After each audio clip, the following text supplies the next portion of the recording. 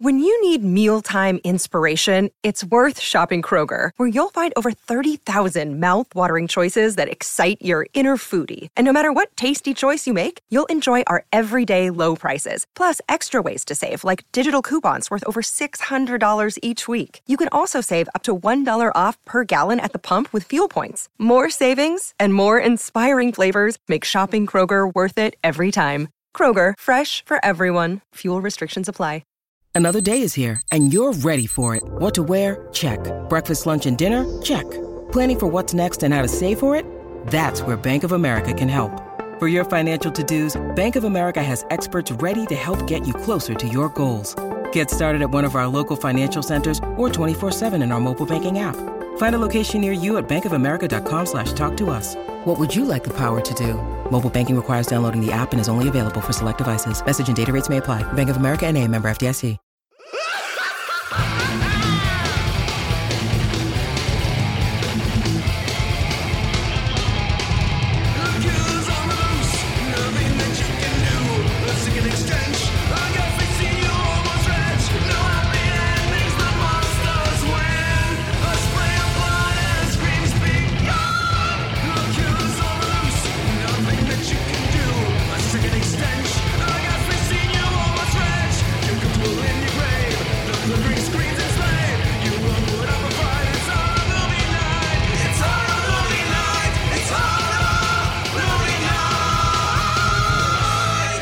Everybody, welcome to another episode of Horror Movie Night. This week, we are talking about It Follows from 2014, celebrating a 10-year anniversary this year. And I'm pretty sure this was your pick, Scott? Yes, it was. I am interested to dive into this because this was only the second time I've ever watched this movie. This is my first.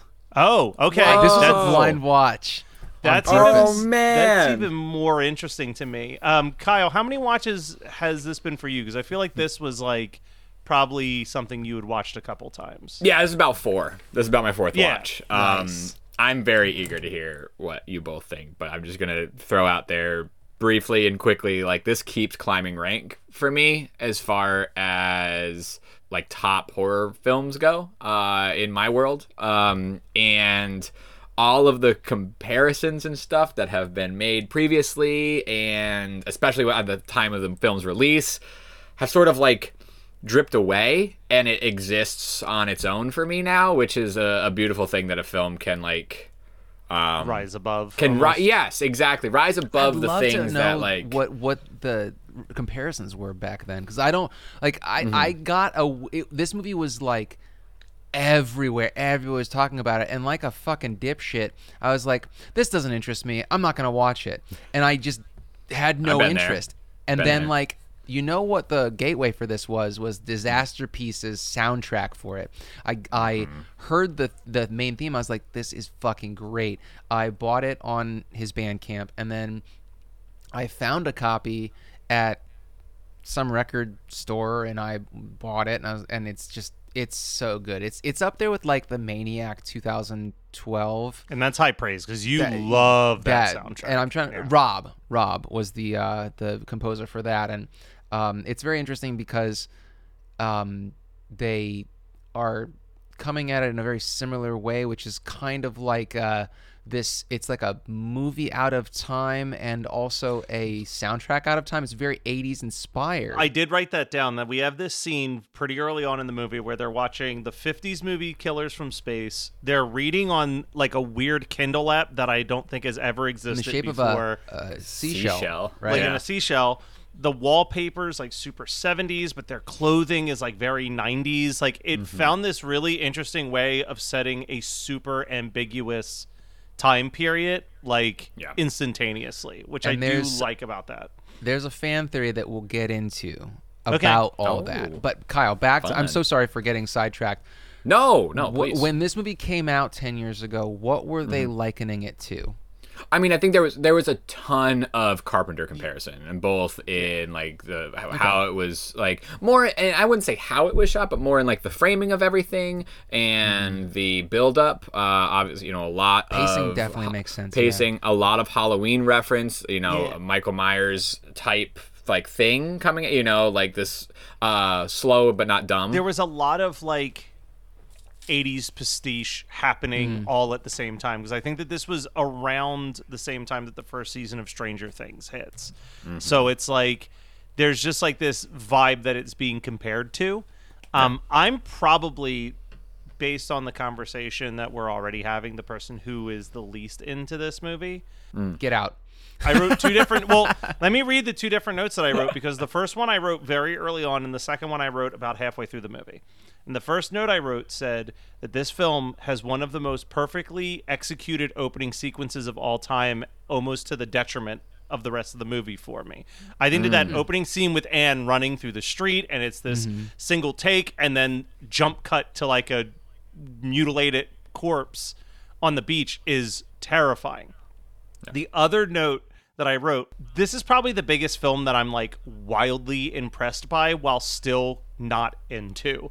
Like, I think that the camera work, the music, the performances, the originality, like all of it is top tier. And yet I feel super bored half the time when I watch it. And I am aware that I am like the minority in this. Like, I know that this is like one of the most easily in the top 10 most beloved horror films of the last decade. Like, celebrating its 10-year anniversary, I still think that if someone was to make their list of the 10 best horror films from 2014 to 2023, that It Follows would still be on that list for most people. And I would be like, hell yeah, absolutely, it should be there, while simultaneously being like, but it's just not a movie I ever want to watch. Like, it's not for me. I think that so much of that is pacing. It's a dread. The movie is dread because, and I think that's important for the entity, for the follower, because the follower doesn't give a fuck about what you want pacing wise. It just walks. And I mean, we'll get into the thing that I loved so much about, because this movie was more of an experience than a watch for me, because like I'm watching it and the lore is just, or like, you guys know, Daddy loves some SCP Foundation. So this is like straight up an entity that would have been in containment in some SCP story. And actually, like, there is a similar entity that I want to talk about later. What are you talking about? What is the thing that you're referencing? I've talked about SCP so many times. Have I never explained what it is? You might. I don't have, think Kyle has been here when I'm we not talked sure about it. I think that was a lot of Brian episodes.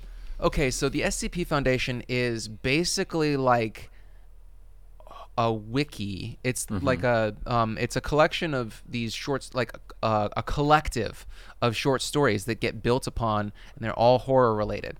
Like horror. It's kind of like Twilight Zone, but a lot of it is so it's secure, contain, protect, SCP, and there is like, so it's this shadow government and or outside of the government. X-Files is probably the better comparison. Maybe it's more X-Files. Okay. It's more X-Files in the fact that it's an anthology series about the agency that is protecting us from these creatures. Yeah, but there's like all these creatures, and they have different levels of there are different threat levels. There's like and they're named after I want to say angels, something like that. But there are ones that are just small time, they'll kill a person. There are ones that will not kill anyone. They have like threat levels like neutralized, if they've been able to neutralize. A lot of it is containment because they cannot destroy these creatures, because there's a lot of dead man switches where if they kill a creature, there is some sort of like cataclysmic, world ending, world destroying, or like reality unraveling type thing. Oh, cool. There are like orbs, like kind of cursed objects throughout it. It's not just Monster of the Week type stuff. There's these recurring characters. There are some scientists and people that are on the extra military teams that go out and catch or recatch the creatures. And then there are D-class, who are detainees, who are usually like food or test subjects to see what the awful effects that these creatures do to them. But that was like my favorite way to unwind when I was waiting at work for something to run. You know, like if I was waiting for some process to finish, I was like, oh, I'll go read an SCP, because some of them are, can take a minute, some of them can take 10 minutes, some of them are these longer stories that just take like days to get through because they're like cross-referenced with other creatures, and it's super, super cool. Highly recommend it to anybody that likes horror, because also they're rated and edited by multiple people in the collective, and so they're like they're better than one person writing all of this, but very Lovecraftian, very like lots of cosmic horror. I'm almost thinking that, Scott, I'm going to use this as an opportunity to promote the Patreon real quick. Ooh. I actually think that your next Patreon episode should be telling Kyle and I like your top 5. I've had that on my SCP. to-do list for forever, but I think I would it's love time. that. This is. I think that's what. I think think that's about the follower as like an SCP. as that an makes SCP, a lot of yeah. sense. Like that absolutely makes a lot of sense, because it's this just dropped in real world reality thing that we're dealing with, and Yes. so there is a knowledge of how to deal with it, but there's really no clear way of how to deal with it. And the like, question throughout is like, most where of did the it film. come from? And Right. and you know, it's really interesting. So the entity that comes to mind is SCP-096. Now, that entity is kind of like it's an emaciated humanoid. I believe that it is kind of sexless, but it has like extremely Oh well, then long, it's not this, because this thing's got titties. I've seen them.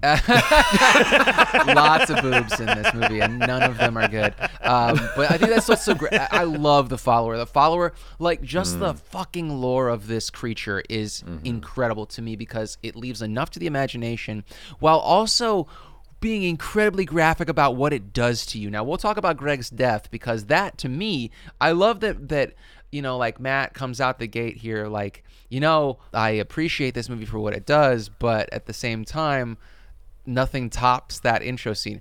Greg's death, man, it was. Well, that's a different I could type not of believe that they topping. went. Yeah, oh shit! Wow. But I could not believe that they went there. But anyway, it's you know, like, it's got its, like, don't get me wrong, there are scenes, like a scene that I think is, in my mind, I think a scene that is great, and then I kind of lose interest almost instantaneously, is the scene where they're on the beach. oh yeah, And it cuts to that shot, and you see a girl walking in the distance, and then Yeah. it cuts to the friend, and then it cuts back, and the girl's not there, and I'm like, that's brilliant. But then I think my biggest problem with It Follows is anytime that it does, for a lack of a better term, like Invisible Man shit. And I'm yeah. like, God, the Invisible Man takes stuff you out of doesn't it? work for me. Yeah, and I think it's because maybe I've been pampered that like a couple years later we got the 2020 version of the Invisible Man, with, which I think is like Elizabeth Moss. or whatever. Moss. Yeah, and it's that to me is like one of the greatest, because I think doing any Invisible Man movie is already a tough sell. We've done Hollow Man here. We know how rough it can get. Invisible and Maniac. Now, Let's Invisible go. Maniac, That's how but good it gets. That's how good it can get. That's right, And yeah. it's right. It's Invisible Maniac 2020. Yeah. Invisible Man. That's everywhere. They're- Real high. They're right there. I mean, but yeah, it's like those moments that just like don't. I don't want to say they take me out of the movie, but I'm just like, man. And then when they're hiding in the shack and shooting at the creature walking, I'm like, okay, I'm back. Like, Yeah. See, the shooting doesn't do it for me. no, the shoot. I mean, look, the idea that they can shoot this thing is kind of dumb to me in general, and I really, I wrote this down too, where I said I always feel like the pool set piece is one of the most underwhelming endings to this movie. Like, just her in the pool, the creature throwing the electronic devices in the pool, and it not doing what their plan was in the first place, and then they like essentially shoot it in the head. And do they kill it or not? Who knows? I mean, obviously, we're getting a sequel this year, and it's very implied in the final shot that they didn't kill it. But it is one of those things where I'm just like, why would you think that worked? Yeah. Well, I think that's the whole point, is that they're out of ideas, and then they Yeah. come. It's also, this is a huge homage to 80s Kids Save the Day movies. That- and the what kids' did kid they logic. do? It's kid Yeah. logic, and you know, the dreamlike quality is something that I felt a lot, and then I was reading some theories, and it's kind of like they're in limbo. Yeah. That they don't actually, they're not, this isn't actually happening in the real world, because like you don't see any parents, and the only parents you see, like, I think you see You see Greg's mom, obviously, but that's about Greg's it. mom. Well, but you see you only see Greg's mom before she kills him. Yes. You see for a second, you see her twice. What's the What's the first guy? The guy that gives it to Jeff Raymond. You see Jeff Raymond. You see mom. Jeff's mom twice because she's the follower. She's in the shape of the follower as he's, kind of doing the exposition about the entity. And then you see her again when they find his real house. And that was the first time I caught that, actually, which was interesting. Like, I didn't fully get that. And then I remember he said that there's that, like, they sometimes come in somebody that you love to try to, like, trick you, right? Like, yeah. But the thing is that every time you see a like a death blow, I hate to say that term. Anytime you see the follower about to make a kill or making a kill, it's always the parent, the opposite sex of the kid that's being attacked. Annie at the beginning, she is running away from her dad, and then she calls her dad on the phone and saying, "I'm so sorry, I love you," and mom, all that. So to me, it's heavily implied that the follower comes to her in the shape of her dad. To me, is pretty obvious that it's written as the follower's final form, more or less, is your parent of the opposite sex. That's all we see here. But that's the only time we see parents in this movie. So is what I'm getting parents that's true. Something that I do think, unless I'm misinterpreting things that happen in this movie, when Jay gets this passed to her, for all of the negative things that you can say about Hugh/Jeff in this movie, the person who gives this disease to Jay, this creature to Jay, he runs down all the rules. He runs down how to protect yourself. He's given the audience exposition. He's providing Jay exposition. It seems like there are multiple scenes in this movie where the implication is that Jay or even Paul goes and has sex with somebody else to pass it on, but they don't explain the rules because that quickly the creature is following them again. You know what I mean? Like she swims out to that boat with guys, and then they still have to kill the creature a day or so later because she's probably not being thorough the way that Hugh was, of saying you have to be on the constant move. You have to blah, blah, blah, blah, blah. Like, there's so many things that you have to do to even buy yourself some extra time. Yeah. And she's simply not doing it. He was dating her. He was dating Jay. So he definitely liked her. And Jay does things that she definitely doesn't want to do. Yeah. To survive. And so I think that there is... like those three dudes on the boat, she's doing something that she doesn't want to do to buy herself some time. If I were in the same position, would I tell them? I mean, it would. You'd want to explain it, but you don't have the time. There's no relationship there. Jeff was very clear where he's like, look, you got to keep moving. You got to keep doing whatever it takes because if this fucking thing gets to you, it's coming right back to me next. Well, so that's the strategy, though, that I think, and that's, again, there's a little bit of kid logic that works here, like when you do something that tries to get you out of trouble and you sort of pin it on another person, right? There's there's this very trying to be mature but you're still a child thing that happens. So then Jay choosing not to tell them is a strategy, but it doesn't buy her necessarily more time. But what's gonna be worse, trying to then defend yourself to the guys on the boat, or to just run and just hope that they can figure it out? Speaking of kid logic, there's so many nondescript sodas in this movie that I just got a Dr. Pepper. Everybody's drinking soda. And I made a Sex on the Beach. Yes! I don't even like orange juice. Madman. That's in a couple weeks, buddy.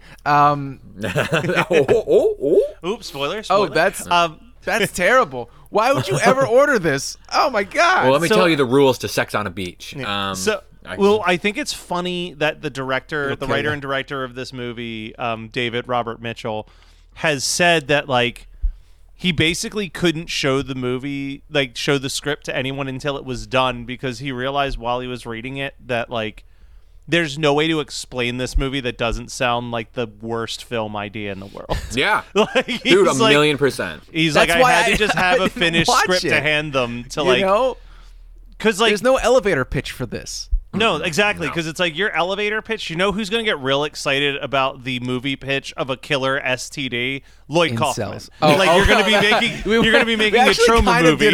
That's a horseshoe right there. Yeah, you're walking a very fine line here. Yeah. Yeah. Oh my maybe God. maybe it's as thin as a pube. Maybe, Scott. So here's a question also. Mm-hmm. Do you have to have unprotected sex to pass on the entity, to pass on the follower? Well, or so can that- you use a condom?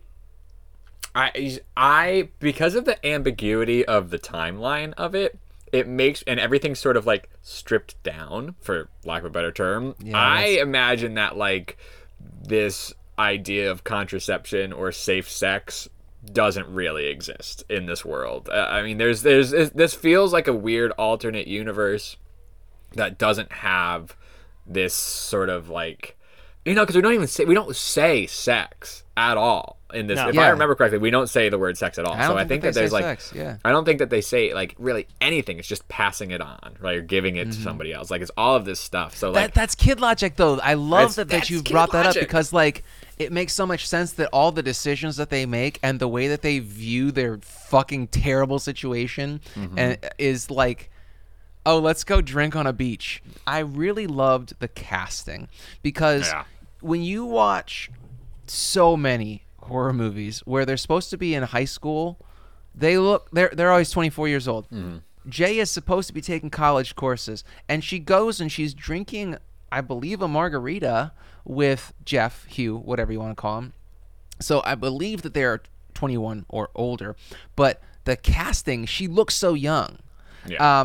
That I really found that to be very, very off-putting in a certain way, but also I found that very interesting because it feels like when I look at college students, because like I live in a college town, if I ever drive through campus, I'm like, they look so young. They look like, did I look like that when I was in college? Yeah. Did I look like that when I was finally able to buy myself a 6-pack of beer? I guess, but at the same time, it's like when you're that age, you look like you feel Yeah. like the right age, but also it's just this kind of infantilization of all these characters, and so kind of there are no good people in this movie, which is very interesting. Like they're all kind of bad, but they're bad in like an immature way. There's no Yeah. like they're not actually malicious. They're just No. trying to get themselves out of trouble, like you said. Well, it's also, I mean, most of them are still not known names, but the fact yeah. that in 2014 it was like you just buy them as kids because which is impressive. It's impressive that this movie was as big and successful as it was with like no huge name in front of it, basically a first-time director. I mean, it's his second movie, but like no one saw his $50,000 Sundance film. You know what I mean? Like everyone's starting out fresh from scratch, and it became like a huge thing. Like this movie was made for $1.3 million and made $23.3 million. Like that's Wild. nothing to be ashamed of for a first-time, like essentially a first-time director with a completely original script based on no previous source material and no big name star to promote it. That was just strictly like word of mouth. I'd say like arguably maybe the most famous person in the movie is like, and it's only because I'm a weirdo, is the actor who played Paul was the star of Atypical, which is like the most critically acclaimed but nobody watched Netflix show. So like I don't know. I don't know. There's, like I said, there's a I lot to vaguely love. remember Atypical. Yeah. I only know it's- about it because of Matt. Like I said, there's a lot to love in this movie, and I do think it's a great movie. Like when I was watching it, I was like, I wish I liked this movie more because there's so much to love about It's it. definitely a cinematographer's movie, though. Yeah. You know, like it's Well, it's a very art school movie, and I don't say that in a mean way. Like sometimes I definitely shit talk what we discuss on here for that same reason, but if it's done with love and it's done with like there's nothing wrong with being technically proficient as long as you're not bashing the viewer over the head Yeah. with How your technically technical proficiency. sufficient, yeah. And like for a pretty minimalist horror movie, the wide shots really work for me. And there are some cool in-camera things that they do with moving the camera. Yeah, like there's a scene where they walk into the school and the camera almost does like a full spin to the exit. And it's like, it's, at the end of the day, it's like all they're doing is just turning a camera, but like it looks, whatever they're doing with the way that the camera's moving, it feels. Yeah. I mean, he said that he wanted the movie to feel like a dream. And like it has that exact effect of like turning in a dream where it feels like slightly off. Everything feels slightly off in this, and it's what makes it so dread-inducing. Well, it's so consistent too. There's not like you're saying, Scott. There's nothing that we're getting bashed over the head with. Like everything really has purpose and consistency to all those movements or all that framing, or and this. I mean, we're also talking about. Like this is a few years after the Safdie brothers have really they haven't done Uncut Gems yet, but they're sort of stirring in this like New York City like film scene and doing things like this, these long shots and watching scenes from far away and doing all this stuff, which is not clear. They're not the proprietors of that, but they certainly have made it more popular in the past 10 years, 10, 15 years. So seeing stuff like that applied to horror is really fun. I think Jeremy Saulnier does some of that stuff in True Detective, like not to that extent, but then at the same time the Safdie brothers can be so annoying with this, like they can just like slam you with it, and I just think this has a very light hand, and which is great for horror because it could be far more annoying than it is. Hi friends, the world got you down. Don't be sad. Listen to $2 Late Fee with Zach and Dustin. $2 Late Fee is the podcast that celebrates the best decade of entertainment, the 1980s. We pick a movie and soundtrack from our youth that we loved and see if it holds up today. We also interview your favorite celebrities from that era. All in the spirit of positivity and togetherness.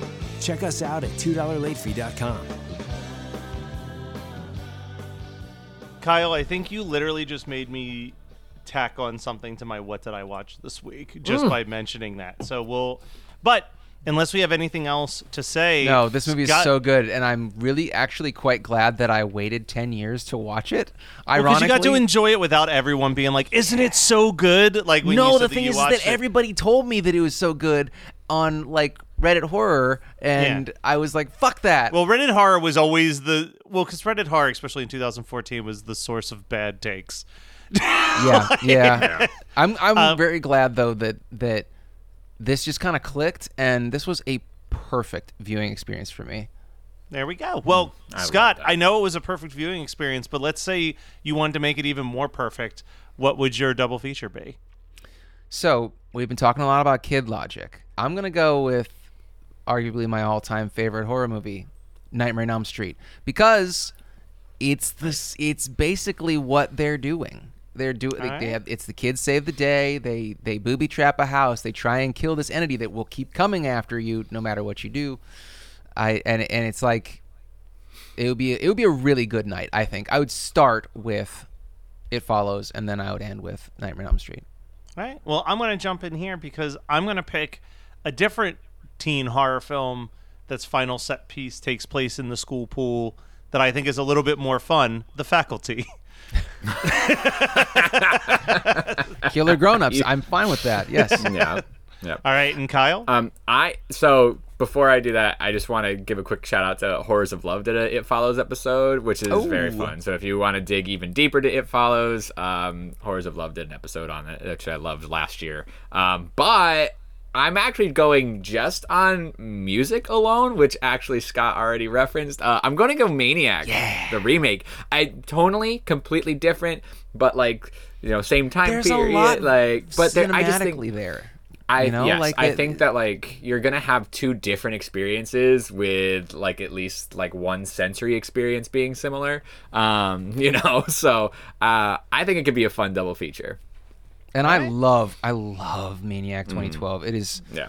I mean, it's so outside of my regular wheelhouse because there's so much brutality against women. Yeah.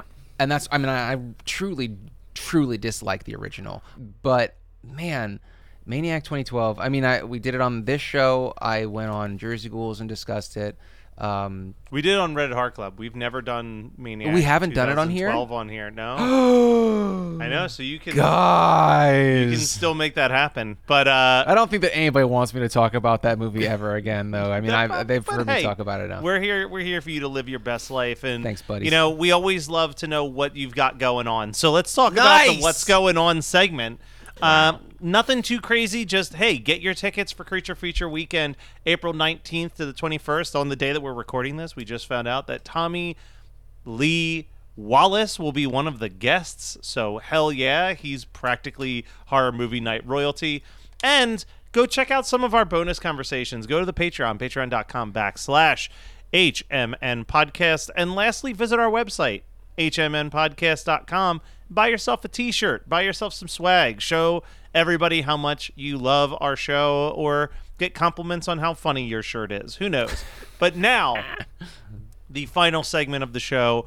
What did you watch, read, etc.? Man, we need to catch your name, but that's fine. Scott, this was your pick. What did you do? Yeah, what did you do? You don't want to know what I did. So it's so funny that you mentioned True Detective, because Megan was like, do you want to watch True Detective? I was like, no, actually I don't. There have been 3 seasons, and I do not want to watch 4 seasons of a TV show. Well, it's I an don't wanna binge anthology that show, shit. so you can just jump into any And season. that's what we are doing. We started with season 4, and we just finished the first episode last night. The thing about True Detective that I am really on the fence about is the pacing. I mean, first of all, the pacing, because it's TV pacing, which is hard for me.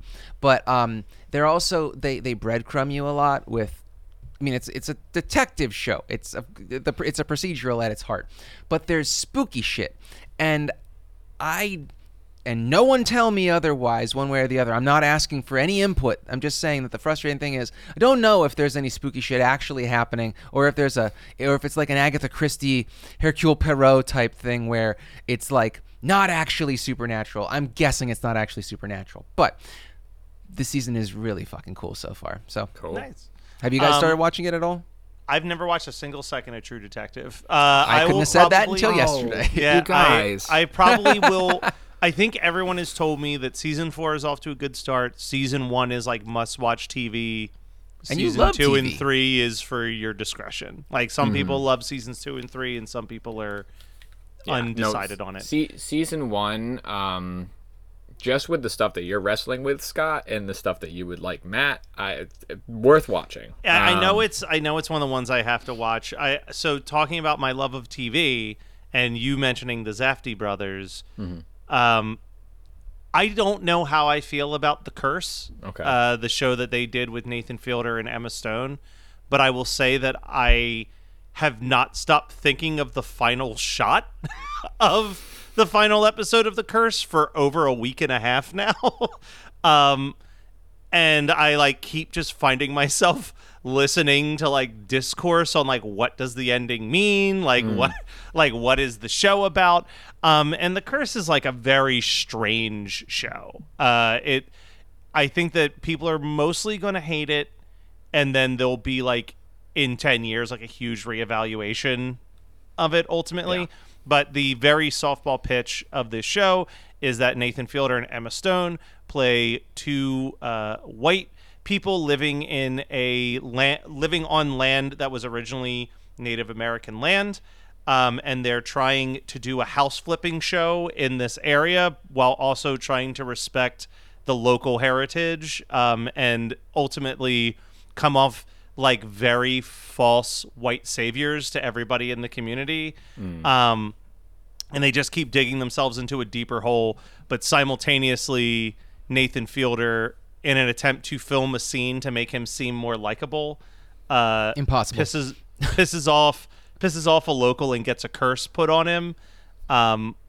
And he is convinced that everything bad that's happening to him is because of the curse, while we, the audience, are like, no, you're just a bad person who's making bad decisions throughout the whole show. And then it takes a really crazy twist in the final episode, which I won't talk about on here, but if Scott and Kyle wanted to save themselves the time after recording, I'm happy to tell them how it ends. But don't know if I can hard recommend that, but what I can hard recommend is a movie that I think was snubbed at the Oscar announcements on the day that we're recording this, at least in the animated feature category. I finally watched Teenage Mutant Ninja Turtles Mutant Mayhem, and it is so much fun. Ooh. It is so charming. It is the Teenage Mutant Ninja Turtles movie I was making with the toys in my basement as a child, where it's literally just like, you've got all 4 of the turtles are voiced by actual teenagers. It's just like they got a bunch of 12 and 13-year-old kids and let them completely improvise and have fun with the dialogue, so it feels very loose and free. And then they've got everybody in there.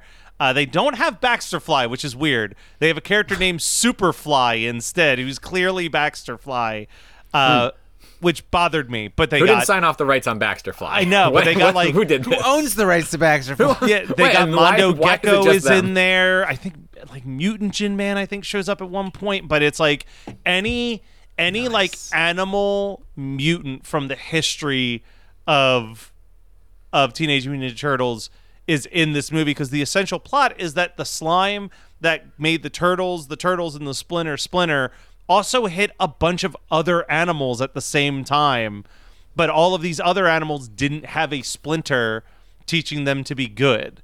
So you've got this whole group of evil mutants that see the turtles as their brothers and are trying to coerce them to the dark side.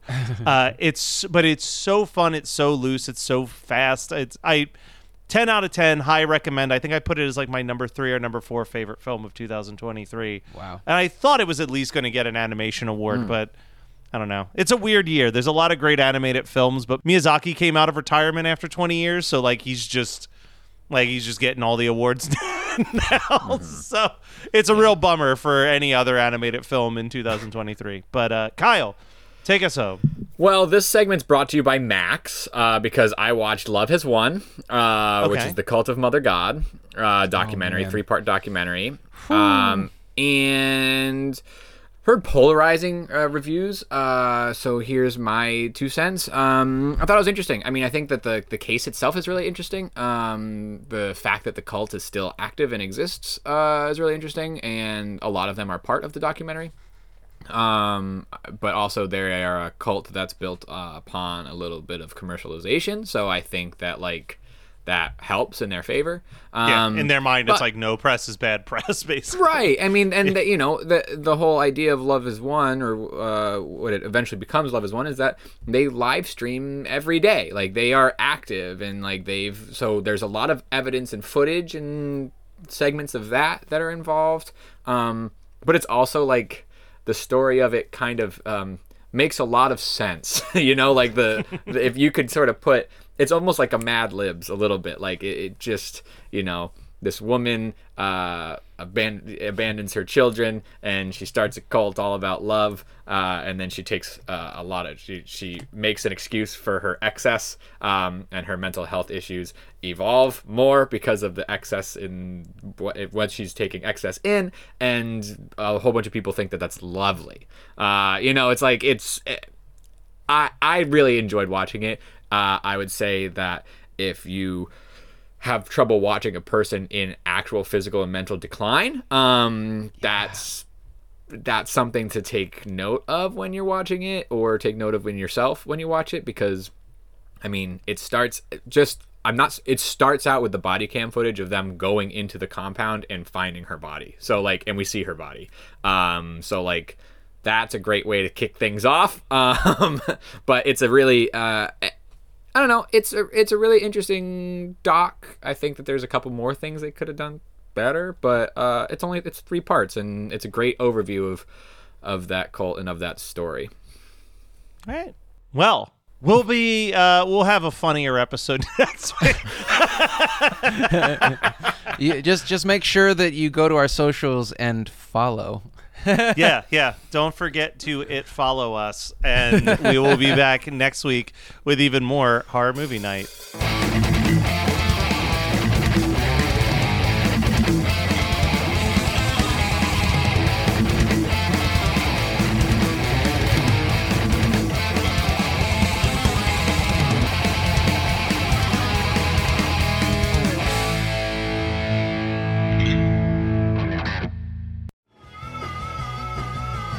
You're listening to the Geekscape Network.